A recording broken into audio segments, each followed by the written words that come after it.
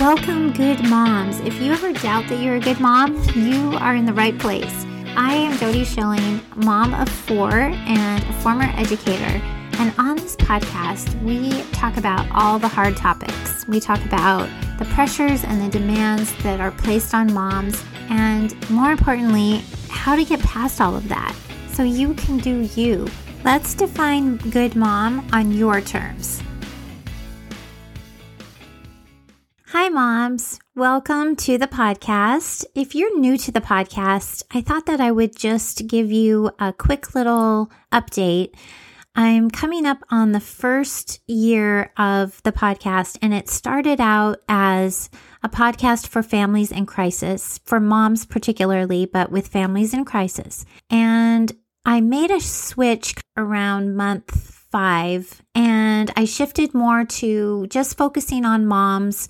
I really wanted to give them more information on just taking care of themselves and focusing on how to be aligned with who they were and be able to stand up and claim for themselves what they really wanted for their family. But as I'm going into season 2, I'm really interested in your feedback. If you are a listener now, and if you have some suggestions, I am all ears, because I really want the podcast to be something that a mom who has a family struggling with mental health issues or a child who learns differently, I just want this to be one of those places that they feel that they can get not only support and feel understood, but they can have something that helps and they can take it away after listening, apply it, and really make a difference for their family and for themselves. So today, with that in mind, I am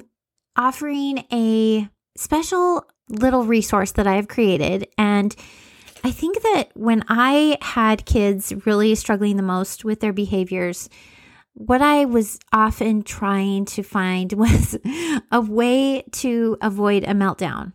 I really had some extreme behaviors we were dealing with for a while there. And it seemed like when we went to Costco in particular, there was going to be a very good chance of a meltdown.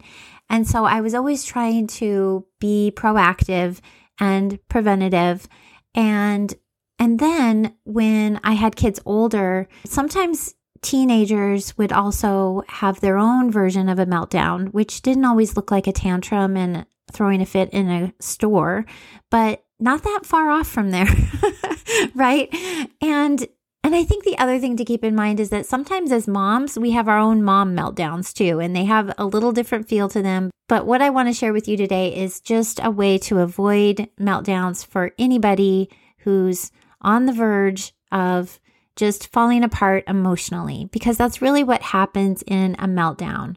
And when you think about the term meltdown even, I think it's actually a really accurate descriptor for what's going on in the brain when somebody has a meltdown. And we could just use a younger child as an example. But what's really, really happening there is that there are some demands that are being made on the child to behave in a certain way in that environment. And I always like to think of that whenever I see a child having a meltdown, it's because the demands of the environment, whether they are social or academic or even emotional demands, are too high for the child to meet, right? So they don't have that capacity in that moment to meet the demands that are being expected of them. And when that happens and there's a mismatch, then there's this short little window of time where we can help the child feel safe and we can divert the meltdown. We can avoid the meltdown. We can dodge a bullet, so to speak. But it's a very short window of time. And for kids who have mood disorders or ADHD or other types of brain differences, that is even a shorter window for some. And it also is just a disposition that some people have a very, very short window there before that trigger can be activated for a number of reasons, right? Could be lack of sleep, could be hunger, could be mood regulation, could be hormonal. Many, many factors can go into that. But when that's there, what we can do in that little window of time is we can say something or do something that prevents the meltdown so that trigger doesn't get activated.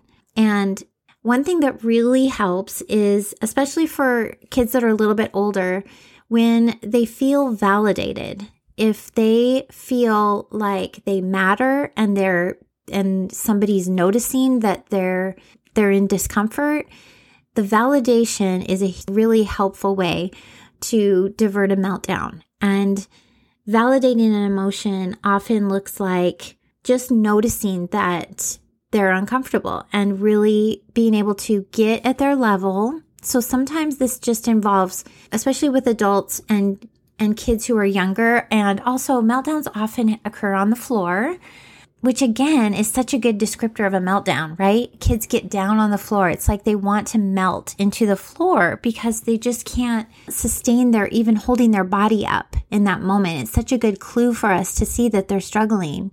So when that happens, when we can look at them and have the kind of body posture that shows that we care for them, so that our palms are open and they're facing up. And because some of these things, especially for kids who may have past trauma of any kind, that gesture feels non-threatening. So that's the best chance we have of not triggering. And then the other part is speaking in a quiet voice and using words and phrases that convey concern and caring and empathy. So phrases that help with that are ones like, I can tell you're upset, or it seems like you're really, really having big feelings right now, right? So those are some ways to do that for younger kids. And then for teenagers or older kids or even adults, those same words can also be used like, wow, I can tell how important this is to you. Or I know that I would be upset in that same situation. And again, this is really validating. And that is what really can help in those hot moments, in those very little short windows.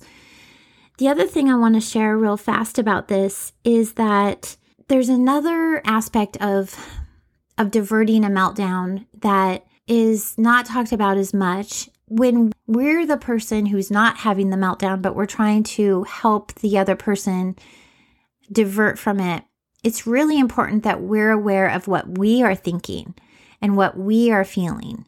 Because one of the ways that we inadvertently cause a meltdown is by some of the subtle things that we are doing, the way we are looking, the way we are, some of the nonverbal ways that we're communicating. And so if we are stressed and the thought is going through our head that we don't want them to have a meltdown, a lot of times the thought isn't about how they're struggling. The thought is how we're struggling.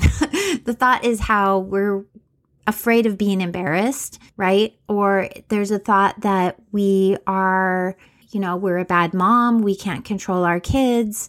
This shouldn't be happening right now. If we were more patient or more supportive, or we have our list, whatever it is in our head of what we haven't done correctly. And if those are the thoughts that are coming up at the time where our child is about to have a meltdown, then when those thoughts are in our head, we are going to show up with a different type of energy. And that can be in itself, it can be a trigger. Because as we know, our kids seem to have this super amazing sense. There's a sensitivity, right? That they pick up all of these vibes, and they have this emotional sensitivity at a really high level. And so they do pick up those vibes that we send off. And if we are stressed and we are thinking, please don't have a meltdown because I'm going to be embarrassed right now, then there's a greater chance there's going to be a meltdown. So how do we practice new thoughts so that we don't go into these situations and then try to call up different thoughts in the moment is very challenging. It's much better to have them ready to go, and they can be part of the way you're already thinking. And so the way to do that is to actually make a list at a different time when you're totally calm that are thoughts that you can really believe about your child and about meltdowns and about behaviors. And some of the thoughts that I really like to use and that really helped me were thoughts like meltdowns are really a mismatch of the environment and my child's capacity. And, just writing that out and really thinking about that scientifically, that's really what's happening right then, right? And then other thoughts that could be specific to your child's diagnosis might be something like, this is normal for someone with ADHD who didn't have their meds. This is to be expected when you have somebody with bipolar disorder who's triggered emotionally and feels perceived rejection. These are factual things about the diagnosis and about the situation they're just stating the facts. And when you can have those facts programmed in your own brain, then when you come across a meltdown, you're not going to default to the emotional response. You're not going to go to the place of worrying about being embarrassed about it or starting to think that it shouldn't happen. Because honestly, meltdowns really should happen for kids who have this kind of dysregulation. It's really their brain trying to regulate for them. That's really what's happening too. And so when we think that it shouldn't be happening, that's just society's rules for us. Society is saying behavior should always be regulated. And that's just a societal expectation and norm that is for people who don't understand how the brain works, for kids who have brains that are designed differently. It doesn't have to be a bad thing that somebody even has a meltdown. Honestly, it could be the premise is we want to avoid it because we see how uncomfortable it makes the child who's going through it and us and the people around them as well. But we also can have compassion that a meltdown is a symptom of a diagnosis that someone is really struggling to regulate their emotions, right? And we can have compassion for the whole situation. I think we've all been there. If you have been in the situation where your own child is having a meltdown and there's a person who's judging you with, those those looks of like shooting daggers with their eyes to you. And then the opposite being when you find a mom who is compassionate. I mean, I've had a child completely lose it in a public space and have another mom literally come up and put her hand on my shoulder or my hand and say, I've been there and it's going to be okay, or you're a good mom, or, something like that. And we can do that for other moms ourselves too, because we've been there. Sometimes it's just a look that we can give them, right? Just looking at them, showing compassion by looking in a caring way. So I just hope that this episode is something that is really useful for you and you can take it and apply it. But if you have questions and you would like some more of those phrases, you can go to my website and there is a How to Divert a Meltdown free PDF download there, and you can sign up for my email list and then you will have those phrases, but then you'll also be able to get more resources like this because I send emails periodically helping support families and kids who have either mental health struggles or neurodiversity or even other types of struggles that their families really having some instability. My website is goodmomcoach.com. And I will see you next week. If you like this podcast, please rate and review so we can spread the word to other moms who are going through the same thing. You can also find me over on Instagram. You'll find links to my website there, information about my coaching program, and free resources. Thank you again for joining me. Have a great week and please rate and review.